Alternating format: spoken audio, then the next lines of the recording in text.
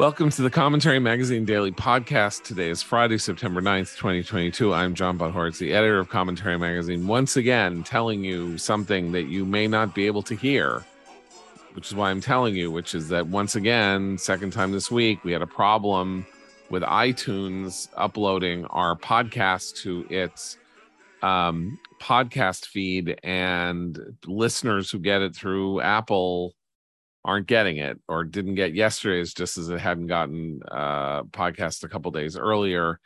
And of course, we're very upset about this. We don't really know how to fix it.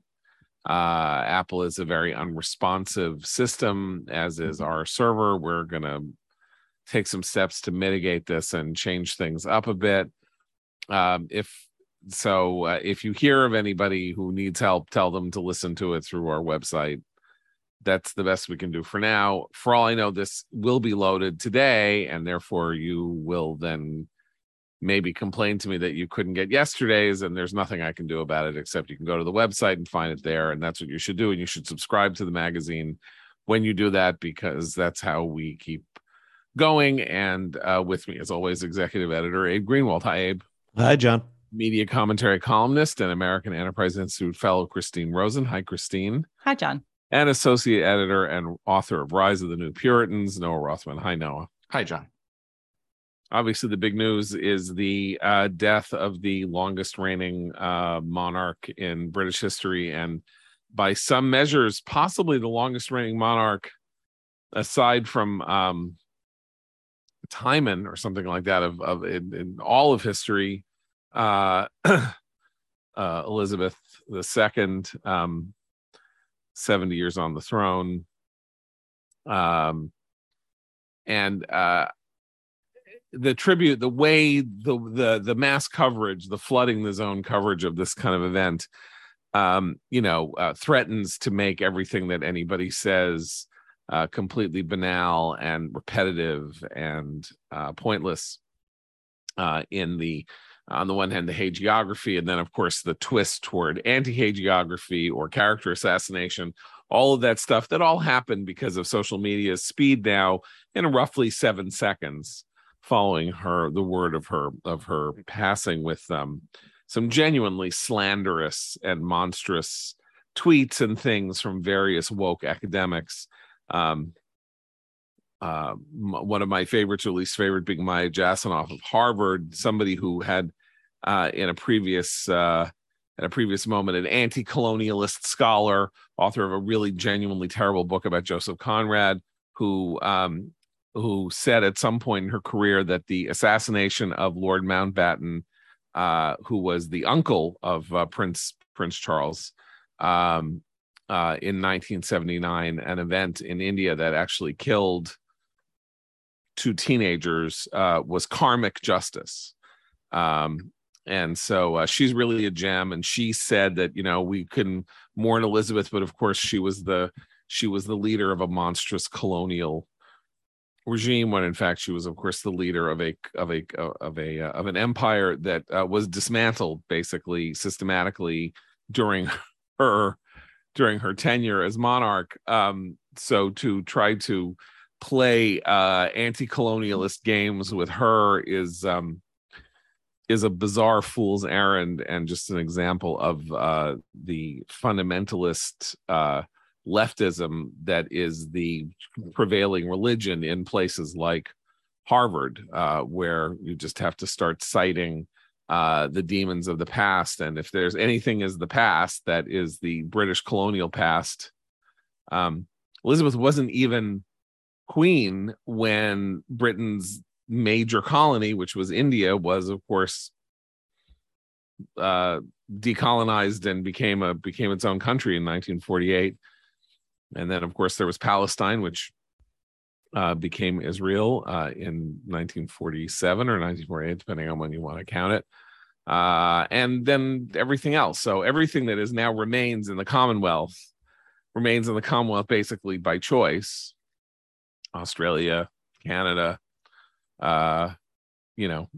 whatever. And so there's a lot of that. And maybe that's where we should sort of like draw our focus. Like what is this impulse I've had it myself over the course of my life. When I was a kid and I was young, I was writing for newspapers. I remember one of my specialties, and I'm talking about my early 20s, so I was very obnoxious and very unaware of the pain of death in many ways. I would like write obits of celebrities who had died, or sort of like, commemorations of their death that were really kind of ugly. Like a piece about Orson. I remember I wrote a piece about Orson Welles when he died in the early 80s, in which I was like, he should have died when he was 27, because then he would have died, as the greatest filmmaker ever lived, rather than the greatest disappointment as a filmmaker who ever lived, or something like that. It's a horrible thing to say, a horrible way to talk the minute that somebody has, passed, who had a very complicated and life and had a legacy that was worth writing about, since I was writing about it. So there's that impulse. Everybody has it. It's sort of the impulse to, puncture balloons and, and not go along with the prevailing wisdom, and not be sentimental, and not be drippy, and, not be hagiographic. But some of the stuff that was coming out yesterday was really just horrifying. Not to impugn your youthful instincts when you're writing obits, but yeah, it's something of a child's view of sophistication to slander the dead upon their death based on the circumstances of their life that happen to really exercise you or the people around you. I'm going to briefly digress from the Queen. We can return to it, to this, what I perceive to be a completely psychotic piece in Politico today, titled, "Is Election Denial a Big Deal? Judging by Some Obits, Not Really." So the intro lead in this piece that sort of does go into the struggles that obit writers have to go through in order to really capture the life that they're attempting to. They're not eulogizing here. They're just trying to, sum up a life in as dispassionate a way as possible. And they talk about the death of Congresswoman Jackie Walorski, who died along with two of her staffers in a really horrible traffic accident a couple of months ago. And it describes how morally compromising it is that her obits did not focus, not mention, not bury, not ignore, not focus on her vote against certifying the election results in 2020. Quote, "So far," this is one of many, this is the trend piece, "so far they reveal a Washington culture deeply uncertain about election denial and its legacy." No one in Washington is uncertain about election denial and its legacy. Precisely no one. It's one of many compromising votes that you have to take that actually makes, that perhaps undermines your moral authority in Washington. But it's one of many hundreds of such votes. It just happens to be that this particular writer's subjective analysis of this precise level of focus on this issue that has consumed this moment is not to his satisfaction. That's insane. It's completely nuts. And it's very much akin to what we're seeing with the exception of people who lived through the Troubles, I will say. Anybody trying to rage against the British Empire and prop this woman up as an example of it, as you say, is misplaced. But it's also just a demonstration of their own sophistication, their own understanding of themselves in the world, and they're burnishing their own credentials with the opportunity presented by this woman's death, even at the expense of the sentiments of the people who are in genuine mourning right now. And there are many millions of them. It's all just kind of gross. I don't think this is so much an expression of kind of youthful obnoxiousness, John, that you talk about. That, yeah, I think we all have sort of had some brush with, some flirtation with. This is politics. This is the way politics functions now. This is the all representative of a specific strain of political thought that must get out at all costs. Anytime, the sooner the better, the nastier the better. It's like, I remember when Margaret Thatcher died a few years ago, and they were immediately, everyone was speaking horrendously of her. The difference there, I suspect, never having known her personally, is that I think she would have expected that. She perhaps not even minded. She was a sort of fighter and an arguer and a whatever. The interesting thing about the Queen, from what I can glean, is that she was decidedly placid about sort of all opinion, and taking positions, let alone sticky ones. She was a much different type of figure. She was so the rage that we see against her and the ugliness about her death has everything to do with who she was as a symbol, what she embodied, what just by virtue of her existing, what that meant. It's not the person itself. But that's actually that's important because it ties into what I think Noah's correctly critiquing, which is this sense of presentism in all of these obituaries, whether it's about a former congresswoman or about a queen. And that's something that obituary writers in mainstream media in particular used to be able to set aside briefly, to put someone's entire life in context and to say, look, they lived through this, they did that, back then it was like this. And we've abandoned that. And I think Abe's right. There's a political motivation there. But I was really struck. I think some of the anger is because she was so apolitical. She was staunchly apolitical. She lived through many prime ministers, met many presidents, and she embodied public service to the extent that she never complained about having to show up and do the job. And that woman showed up until literally the day before she died, when she swore in her last prime minister, Liz Truss. And I think one of the things I was expecting to see a little more of, but of course we won't, because contemporary feminism today is built on a kind of culture of complaint and weirdly adolescent navel gazing. She lived through several waves of feminism too. She really, her life kind of bookended the 20th century in an interesting way if you look at her as a female role model. And our friend and all around wonderful lady Meghan McCain had a great piece in the Daily Mail sort of talking about her as a role model for women, which in a weird way she became because she just did her duty. It was not a job she chose. She was born into it. She really never complained. There were times when the family was under attack by the press or by the people or by, she just kept at it, kept her head down, did her job. Yes, she lived in absolute splendor with servants and whatnot. I get that. But the British royal family has been trying to manage that balance between the extreme wealth and privilege they occupy by dint of their luck of their birth and the service they feel they have to perform for their citizens. And she really did that in a way that I think without complaint, without turning herself into a victim ever, even in a year where like her beloved castle burned down and there was lots of bad press for her family, she just soldiered on. And that's a style. It did actually remind me a little bit of Margaret Thatcher's attitude. But as she was apolitical, it angers people that there's really nothing they can hook their political complaint on, except, oh, well, she was the figurehead of the empire. So it's pretty thin sauce. But I mean, it's interesting because it's not presentism to use her death as the occasion to condemn colonialism. That it's like almost the opposite of presentism, if you think about it, because colonialism is not an issue in 2022. I mean, you can say trying to make colonialism happen cultural again, right, but a certain kind of the idea that that the spread of American culture has a colonial aspect to it, though it is not governmentally driven. It's driven by not by other forces. It's an anachronism, essentially. Yes. So, but she presided over, or she didn't preside over, she was a representative figure in a change in the British understanding of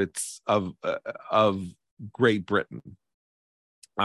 Great Britain was the tiny center of was a Great Britain was a set of islands awash in the North Sea that spread its power and influence across the globe in this almost supernatural way for several centuries. It was the leading power on earth. It was created the Industrial Revolution in many ways. It created a modern commerce in many ways. It created shipping. It created and it spread ideas, even as it was governing faraway lands through political domination.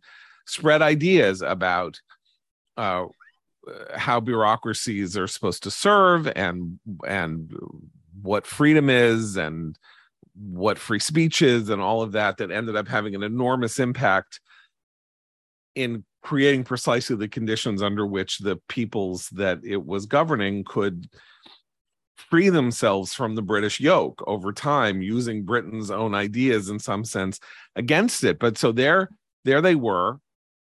And in 1940, the Nazis start bombing Great Britain and London, and she becomes queen in 1952, having then spent her teenage years in service, not as the leader of not making battle plans, not sending people out to the battlefield, but in the motor pool, fixing jeeps and trucks and tanks and driving around and occasionally making speeches about how her job was to do her duty.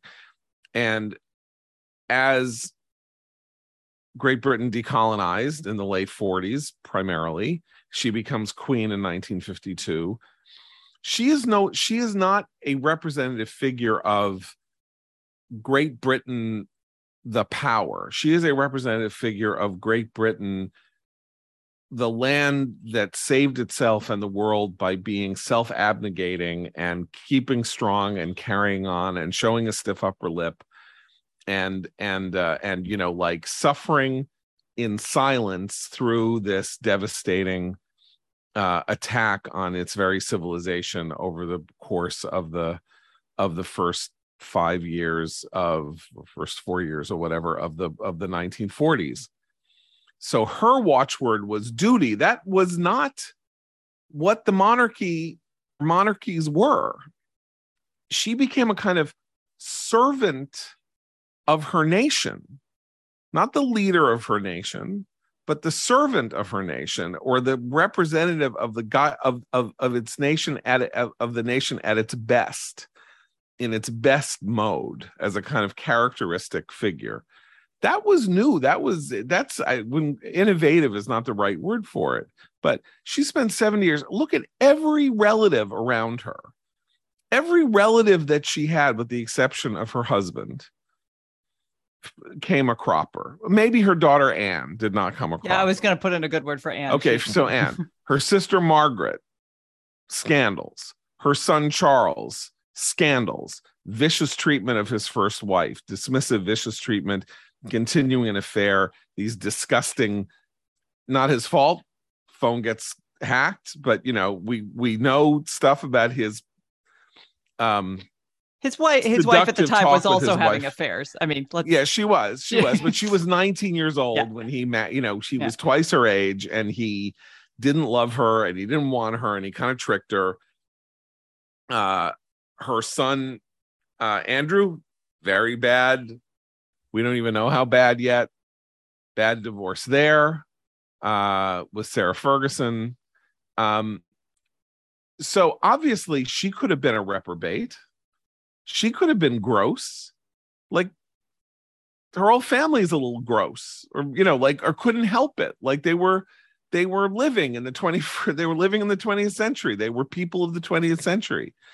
And she somehow, through an iron force of will, remained this kind of placid, smooth, ripple-free, lake in which the sky could be reflected at all times. And that was a kind of heroic achievement, because there's no way that's the person she was. Like, we don't know really what kind of person she was. She was obviously a person of unbelievable self-discipline. And where in our time do we have figures of unbelievable self-discipline that we can look up to? Anywhere. Our inner monologue we're not privy to on a semi-regular basis, not hourly basis. Right. But I mean, it's not even that. It's that we have now come to believe that what is important to understand about great people is their struggle, right? That's what we're supposed to understand. They battle demons. They, people naysay them. They have failures. You can only succeed if you've had a lot of failures. Tell us the story of how you failed so we can know how you succeeded. And all of that, and then also, greatness comes from flaws, and tragic heroes. So there's John F. Kennedy, murdered in a horrible way, but of course he had this, lubricious personal life. But that's part of the glamour and the glory, and we get to Trump. I didn't want to get to Trump, but it's like she was a rare public figure in our time, maybe the only public figure of our time, of whom it could be said that she was an object of our study. She did not involve us in her, as Noah would say, she did not involve us in her interior life. She did not involve us in her exterior life. She also never confused her duty as a royal with celebrity.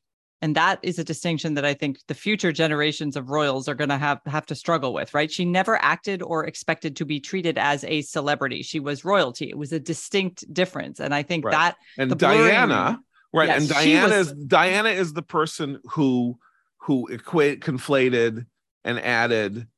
Diana, following the weird example of Grace Kelly, right? Grace Kelly, who was a Hollywood actress and also famous for her libertinism, let's say, has the storybook life where she marries a prince and then ends up getting taken off to his European duchy. But of course, that was all fake. Monaco's a fake country. It's not really a country. It's a tax dodge. And this was the storybook story of all time.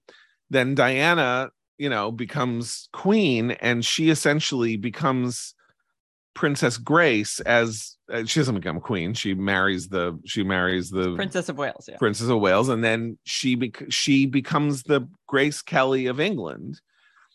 She doesn't follow her mother-in-law's example. She doesn't know how to follow her mother-in-law's example. She wasn't raised to follow her mother-in-law's example, and she was very much a figure of her time, right? She was Elton John's friend. She worried about mines. She hung around with celebrities. She talked about her struggles with her eating and all of this. And then finally, she's like, I can't stand this marriage. Get me out of it. I don't want to be married to this guy anymore. And that, all of that, obviously unthinkable to Princess and then Queen Elizabeth, who would never have divorced Philip, even if she couldn't. Because she had this one thing to do, which is to be the reflected surface of her nation in some fashion, again, at its best, even if it was a mythological best. But I'm just struck by the fact that, is there another figure that we can think of?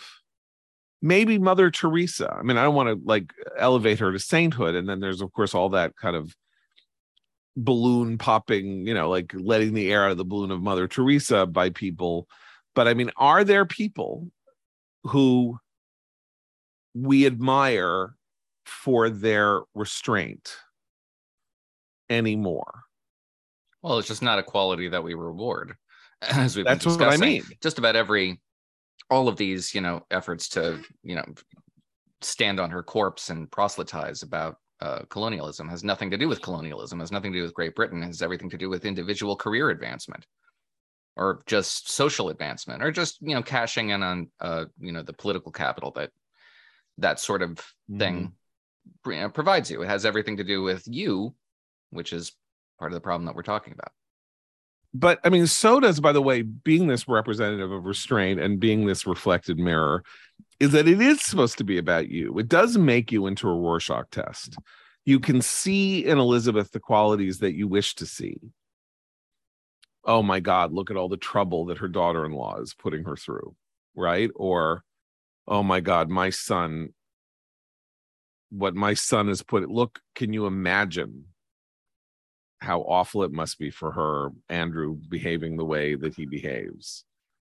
Or her sister is embarrassing her so much. No matter who you are, you could find in her simply by virtue of the fact that she did not emote. There's also very low stakes to, going after the Queen and monarchy and colonialism. These are settled issues. So that's, the stakes are low. But we've been talking about institutions for a very long time and how people, don't, care about institutions, use institutions as a platform to advance their own personal political interests, what have you. This is, the essential institutionalist. Name a longer lived institution than the British monarchy? Very few. And there's not, as as Republicans, little r Republicans, which I think all of us are, don't have a whole lot of love for hereditary monarchy. But the virtue of an institution based on its longevity alone is something that a conservative with the political inclination to preserve institutions for good or ill just because they exist, that's one I think they defer to generally. I mean, the interesting question for the next 50 years is, will the monarchy survive without her? And there was a serious sort of ideological push against the monarchy in the 1980s from the radical egalitarian left. And of course, the thing about the way we define conservatism in the United States and in England and in Britain, certainly among the intellectual class, is very, very much different. It is British conservatives are much more institutionally focused. We're more liberty focused. In the United States, they are more institutionally focused. Some of this understanding that we are suffering because our institutions are collapsing is bringing a Burkean sensibility to American conservatism that is more, as Yuval Levin would say, Paynean. It's more, we're more like Thomas, we're more like these, to the extent that institutions hamper our ability to express our freedoms the way they are, then they're problematic. But obviously living without them is almost, creates horrible, dreadful conditions. So the institutional support for, many hundreds of years of history is very significant. And you're right. I mean, it's Jonah Goldberg likes to joke that the most conservative line in all of movies is the line that Otter speaks in Animal House. Or maybe it's Hoover says in Animal House, where he says that, we have a long tradition of existing. So why should his fraternity be allowed to continue? And it's because we have a long history of existing. And that is, yeah. I mean, but that cuts to something sensible about conservatism. Actually, it's not just about having a sort of awe for things that have existed a long time. It gets to Edmund Burke's point about assuming that they existed for a good reason before you decide to tear it down.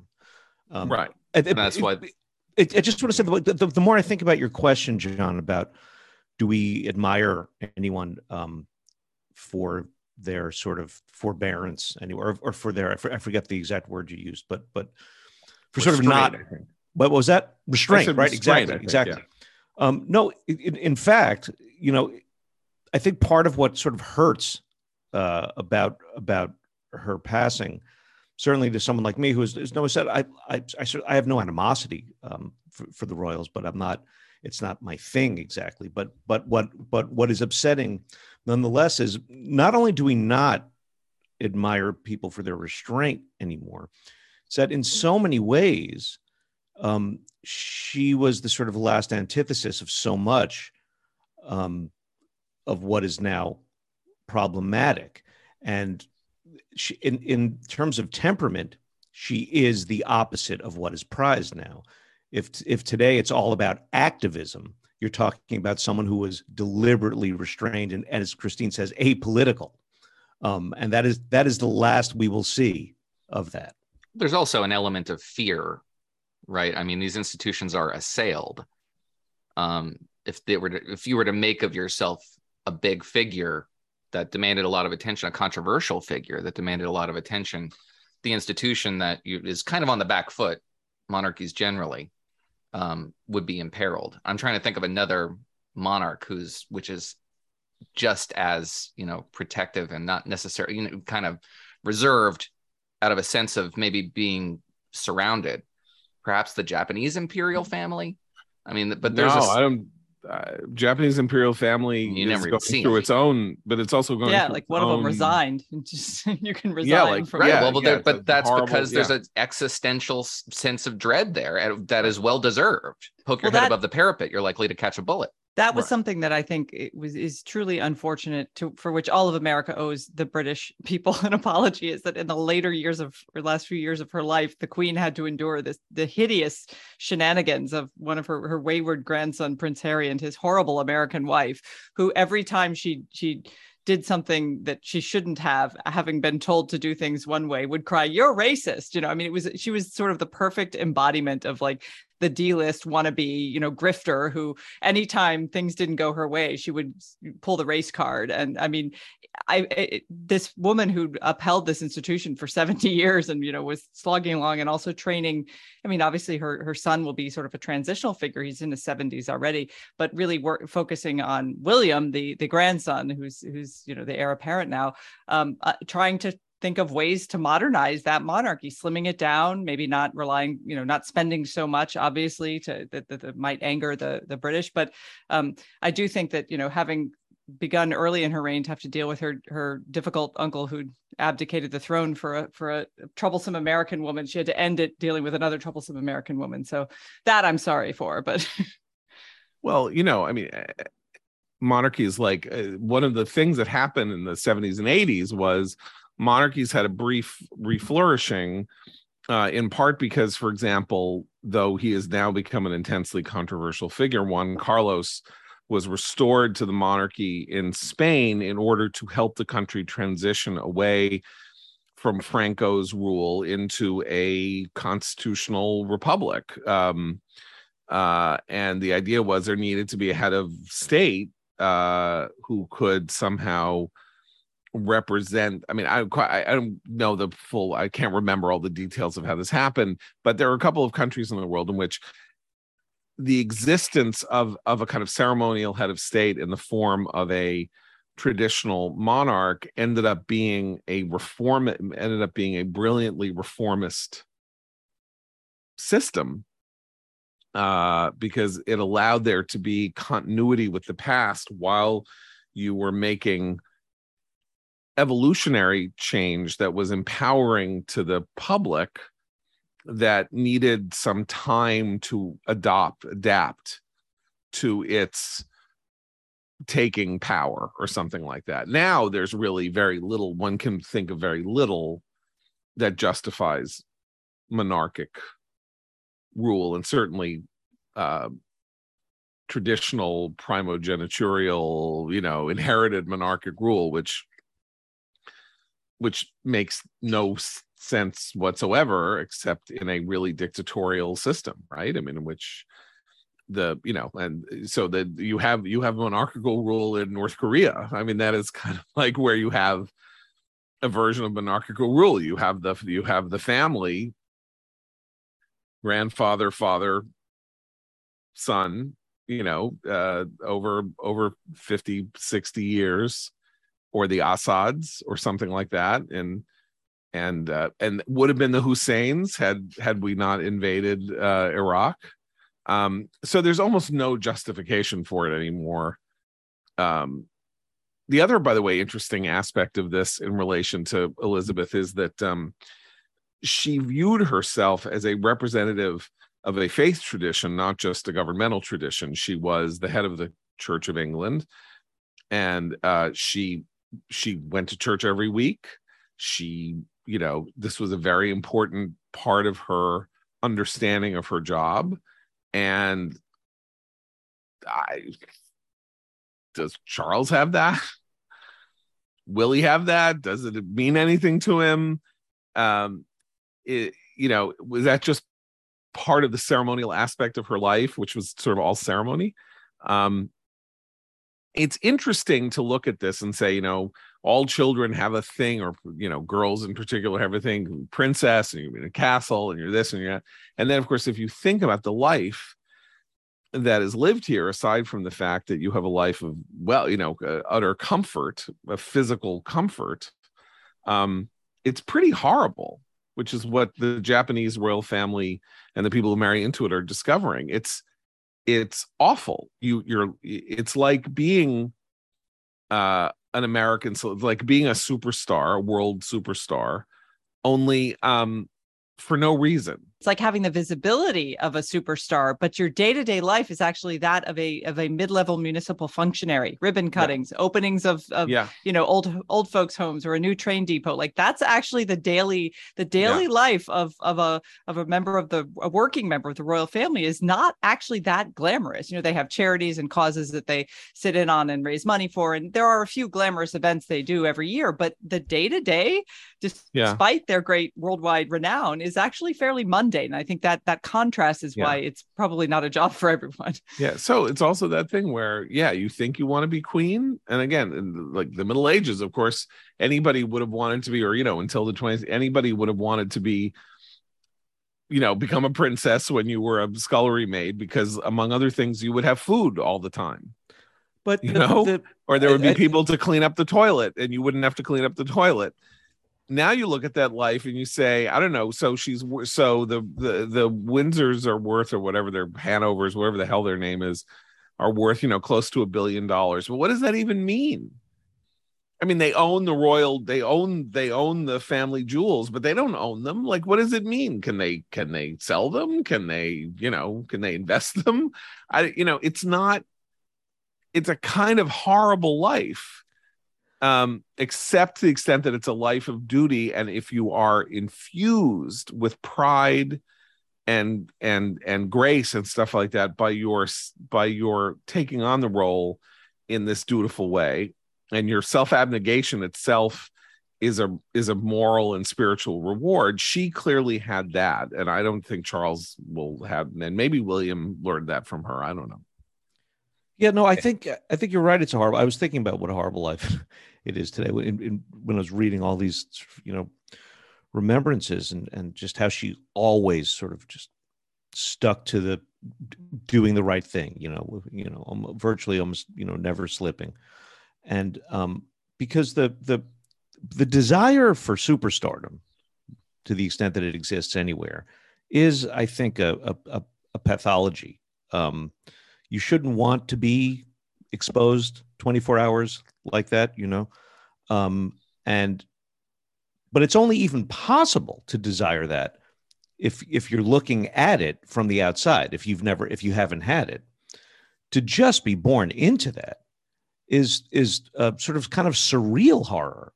You don't have the first clue as to what it would mean not to live like that. I mean, you except to perhaps desire it the way that other people desire your superstardom. Go back, if you read accounts of royal families or royal households, in the pre-modern era, they were this kind of combination of the Corleone family and the Windsors, and they were also like military leaders. Like, if you the memoirs of the Duc de Saint-Simon, who was one of the courtiers at at Versailles and under Louis XIV. One of the things is, like, every season, everybody would get together. Every royal or whatever highborn person would get together and like make their army out of their peasants, and then go off and fight somewhere, and then come back when it got cold. I mean, they did that too. There was all this kind of weird merging. All these jobs were as one, and now you just have this, as Christine says, like, you're the person who cuts the ribbon, or you have to stamp a document or something like that. One of the one thing that I had learned in my youth as a student of political science, that seemed to be the last expression of monarchical power in the Commonwealth. In 1974 and 1975, there was a constitutional crisis in Australia, which is part of the Commonwealth. And the Prime Minister of Australia was removed.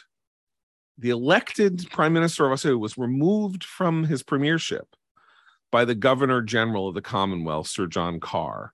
His name was Gough Whitlam, and he was removed. And no one really entirely understands why or how. The rumors at the time were that Whitlam, who was a very, very, very left-wing guy, was thought to be was either being run by communist agents or was himself whatever, it doesn't matter. And that it was through the authority of the Queen and the Queen only, as the head of the Commonwealth, that he was removed from office. This is pretty late. Like, this is, this is a year after Nixon, was, resigned. It's not like it was the 18th or 19th centuries. And then 2 or 3 years ago, papers came out that revealed that the Queen did not know, that it was kept from her, and that Carr had done this without her knowledge. And basically it was presented to her as a fait accompli. And once it happened, if it were exposed, and she said, "You can't do this, I didn't see the papers," then it would be exposed that the Commonwealth was a fraud, and that there was, and that she wasn't actually running it, whatever. So the whole thing. So it turned out, even there, the one political act that she took under her reign in 70 years, the one that was taken in her name, that was a really controversial political act, she didn't even do. So it really isn't a monarchy in that sense. It is simply a symbolic placeholder for the, John of Gaunt speech about this sceptred isle in Richard II, as a kind of the glory that was England was reflected in her person, and not much else, really. And again, like, what will it mean for what will it mean for Charles to be king? We don't even know. What we do know is that whenever Charles opens his mouth, he's an idiot. I mean, he has been a sort of blowhard, third-rate thinker, silly person, silly ideas. I mean, not so silly. His ideas about architecture aren't so silly, but he says silly things about climate, and he said some mildly anti-Semitic things in the 80s about Israel and the Jewish lobby and stuff like that. And he's an unimpressive person. And so, unlike his mother, he's an unimpressive person. Then, of course, there's the stuff you can't unsee. I won't even mention about his relationship with Camilla Parker Bowles. And I won't mention that. But once you saw that, you can't unsee it. This isn't commentary after dark. He's apparently not particularly popular among Britons. Why would he be? Right. What's he got to be popular? They loved people, people love Diana, and they still don't like, it's 25 years after her death, they still don't like the way he treated her. I mean, she won that battle. Abdication talk will begin shortly after coronation, I would imagine. Now, the monarchy isn't like being appointed to a Senate seat for a term. It's not easy to let go of, but abdication. I don't know if the Pope can abdicate, anybody can abdicate. It's happened before, although usually with people who don't actually want to be a monarch, and Charles clearly does. But there's quite a bit of affection for William, and he's a younger figure, and having just had a queen of 70 years, I imagine there's a hunger for stability that Charles cannot provide. And maybe even more important, people seem to like Kate, which is the British people like his wife, and they think his children are adorable, and they're very well behaved. They are adorable. They are adorable, and they're very well behaved. And that alone, either that's a good thing because you're like, oh my God, they must be really good parents. Their kids are so well behaved, or it's like they're showing you, they're shaming you with how well behaved their children are. I don't know. So listen, I want to talk to you guys about our friend David Bahnsen. I've been talking to you about his economics course for the last couple of weeks, and thousands of you have signed up, and David's very excited.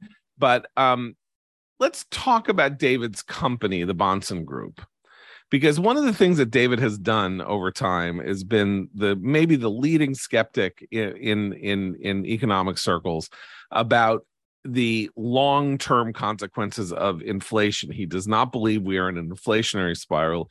He believes we're in a generational deflationary spiral. And with the S&P down 20% and the NASDAQ down 30%, and the Fed raising rates, and the economy either in or on the verge of recession,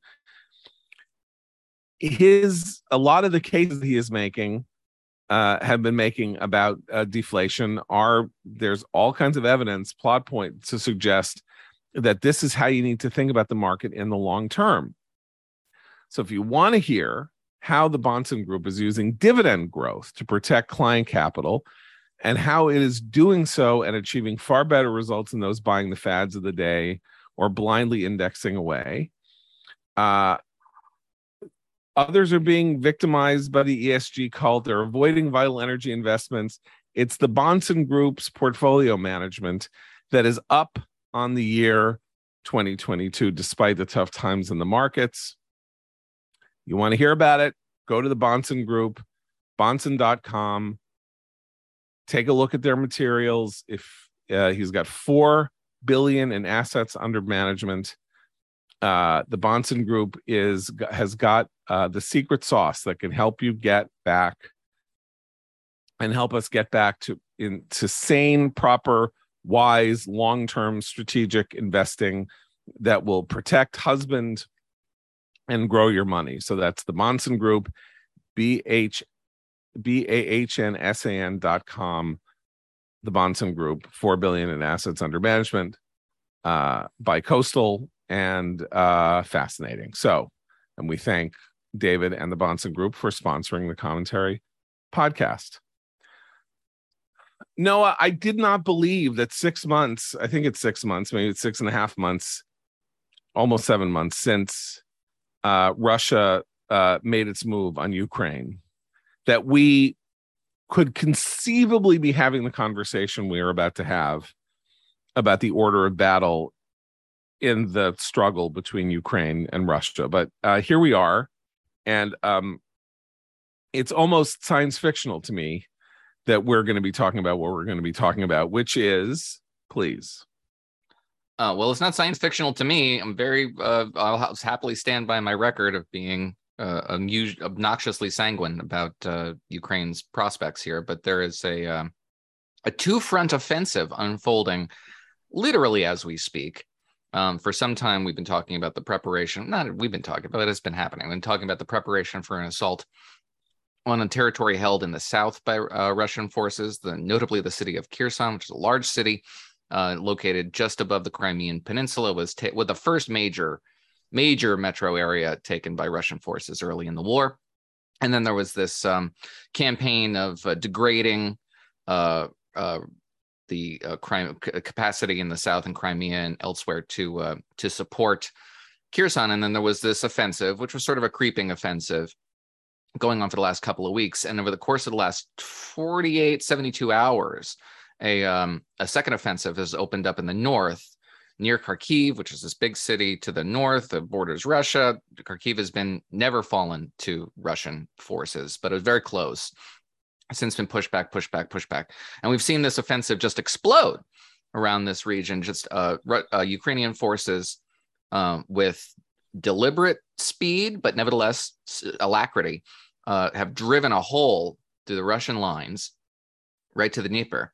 And then they're, according to even the Ministry of Defense hasn't confirmed this, but Russian military bloggers suggest that they've liberated a bunch of towns around this, big towns, not small little hamlets, large, small city-sized towns, driven to the river, and now are moving south with the capacity, if these Russian military bloggers are correct, and they don't get bogged down, which is always a potential. But if this offensive moves with the speed it's been moving, and Russian forces continue to collapse as they've been collapsing, the prospect of surrounding the city of Izium, and Izium fell a couple of weeks back, and Russian forces were supposed to take a bunch of cities around that area, and that kind of stalled. But Izium has many Russian battalion groups there. We don't know how many, but many. This is where the locus of the Russian advance in the north was in April, May. So now we're talking about the prospect of surrounding a whole bunch of Russian forces. And when you surround a whole bunch of forces, and you starve them out, there's the capacity for mass surrender. We could be staring down the prospect of something along those lines. Now, this is speculative, very speculative. Again, perhaps a little sanguine, but a lot of people who have misjudged this conflict have erred on the side of Russian victory, even when there's not a lot of evidence to suggest that that was a good assumption. We still see it. We still see people who are ideologically invested in the idea that this is a waste of American taxpayer dollars, that we have no interests in this part of the world, which is bizarre. The idea that the war in Europe is not in American interests is about as ahistorical as you can possibly get.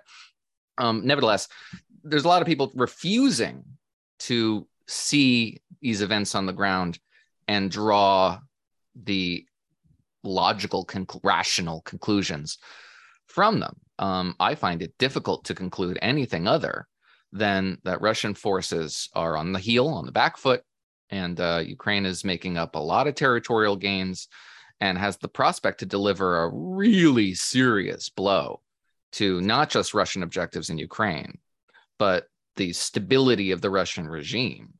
If there was a mass surrender on our hands, it would change the outcome of global geopolitics in ways we cannot predict. I think global geopolitics has already been thrown on its back foot. The Russian military wasn't supposed to be this way. It was supposed to be fearsome, and time was supposed to be its friend. It knows how to dig in. It knows how to inflict long-term pain using strategies that have been in place since the Finland campaign of 1940. Time not a great analogy if you're talking about Russian victory. No, but I'm just saying what they knew how to do, what they know how to do over time, and Stalingrad, whatever, is that they know how to dig in and stay for the long haul. And what we're seeing here, so the long haul, obviously, this is only 6 months, so we're not talking about Stalingrad, which was 2.5 years. But what we thought was, well, the Ukrainians, when things were suddenly going well the first couple of weeks, which no one expected either, really, and the tanks were sinking in the mud, the Russian tanks, and they were taking this bizarre one front road down to the capital, which made it very easy to pick them off and all of that. But it was like, okay, well, once they screwed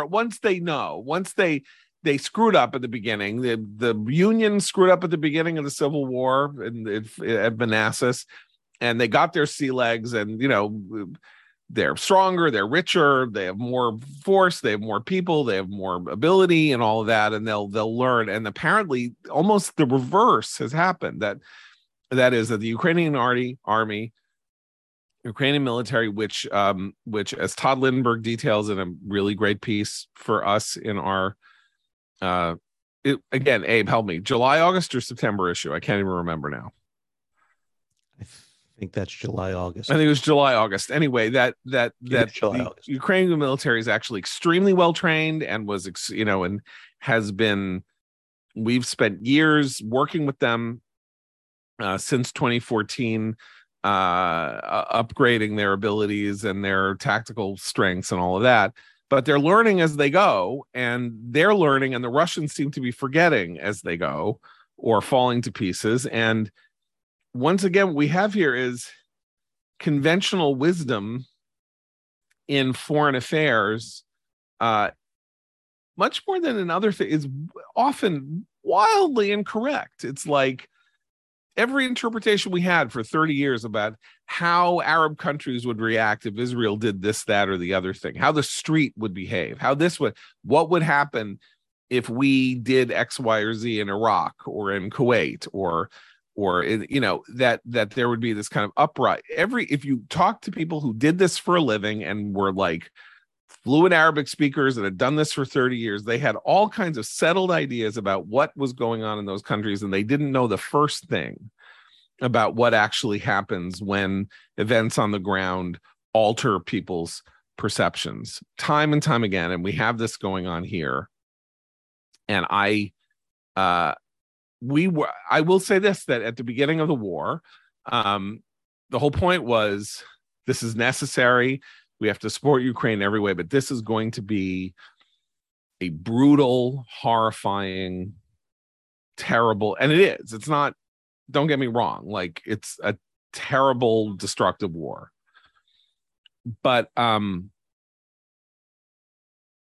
that Ukraine could be in a position of forcing a Russian retreat, or that Russia would be the party that would end up suing for peace, that wasn't on anybody's agenda. Still a long way off from anything resembling that. Well, we don't know that. Plenty of cards to play. Honestly, I think Moscow there's also a perception. They defer to the risks associated with mass mobilization before suing for some kind of a but here's the interesting thing. I then went and looked this up because, of course, some of this is always we have this perceptual problem of Russia and the Soviet Union, right? So the Soviet Union, Russia is not the Soviet Union. Russia is the Russian remnant of the Soviet Union. It has a lot of nuclear weapons and it has oil and on Russian territory and all of that. But in population terms, it isn't wildly larger than Ukraine. It's 140 million people, as opposed to 45 million. That's not, in other words, that's not like 11. It's not like, Hungary, which was 11 million people in 1956 versus the entire Soviet bloc, not just the Soviet Union. Ukraine has its own breadbasket wealth of its own kind. It's not a desperately poor country, and it's a well-trained country. And Russia may be a hollowed out shell. I mean, one of the things we seem to be learning here is that there's a hollowed out shell aspect and quality to what Russia is, that Russia itself may be learning as it goes. And we think of it, we still hear the echoes of the Soviet Union, the fact that Putin is an ex-KGB agent and all of that, but he doesn't have what the Soviet Union had. Only if he wants to use nukes does he have what the Soviet Union had. And so I don't know. I just think it's an interesting inflection point because this is yet another reminder that conventional wisdom in foreign affairs is something that we constantly forget is often wildly wrong for reasons having to do with clientitis and people believing whatever they're told in the language that, when they take a trip somewhere, they go for 3 days and they think they understand a country and the psychology and all that. I don't know. I was trying to think about this last night. I'm sorry, briefly. I was trying to think of this last night. What is the most recent example of what we're seeing in this particular conflict? Two well-trained, well-equipped, mechanized armies employing combined arms tactics on a field in a near-peer competition. Iraq 91? What? No, because not Iraq 91. No, 2003. Iraq 91. We destroyed them in 100 days. They had nothing. I don't know that there is a comparison because the all Falklands wars War. Generally, not. These aren't peer-to-peer No, competitions, and this same isn't a peer thing. competition. This is that because these are all those were all asymmetric. We went in Iraq with 500,000 people in 1991. This was supposed to be an asymmetric conflict. It's clearly not. But that's my point. I think we only thought it was asymmetric because we had some weird fundamental misunderstanding of what Russia is. Russia was invading territory in which 44 million people live. They're not 10 times their size, 10 times their wealth, and 10 times their power, as it turns out. We just thought they were. And even more importantly, they seemed to think that they were, and they weren't. So the question I wanted to go back and please get in here is why did we think that? Well, no, I was going to say, when you were saying there's various reasons that we tend to always sort of get foreign policy wrong, or the popular ideas about foreign policy are wrong, is because industries are built out of theories in foreign policy. I think the most flagrant example is the peace process industry in Israel, right? Not in Israel. I mean, partially, but about Israel.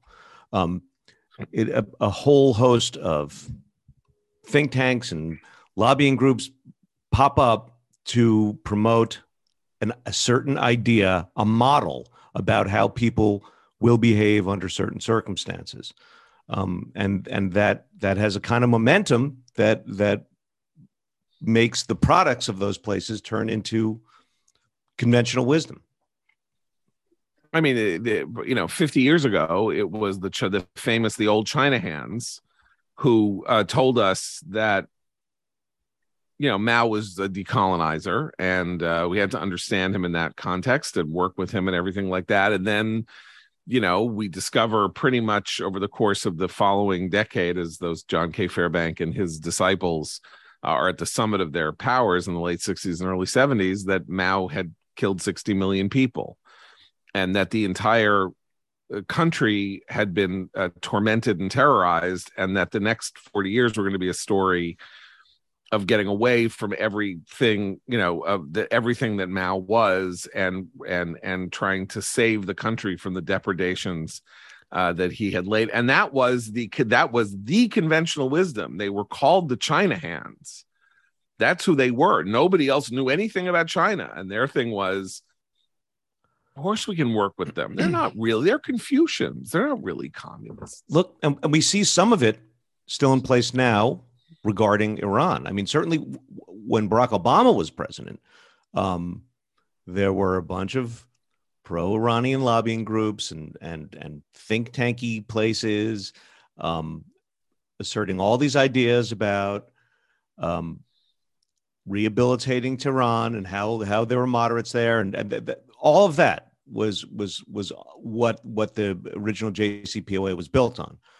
It has to be said, the Trump years put a lot of dents in that, and those voices got a lot quieter. But now, of course, as we know, as we watch the Biden administration struggling to get a new nuclear deal with Iran, some of those voices are back. But it's funny because I think those voices were quite hysterically peddling the idea 2 weeks ago that the deal was totally imminent. And a lot of this was coming from that kind of weird pro-Iranian side as a form of pressure, both to depress the anti-JCPOA side and to stimulate the Biden administration into going the final mile with Iran. And the clear shift in the wisdom over the last 3 or 4 days is that if the deal had been imminent, which I never believed it was, despite what I was hearing from people who had been speaking to Israeli officials and stuff like that,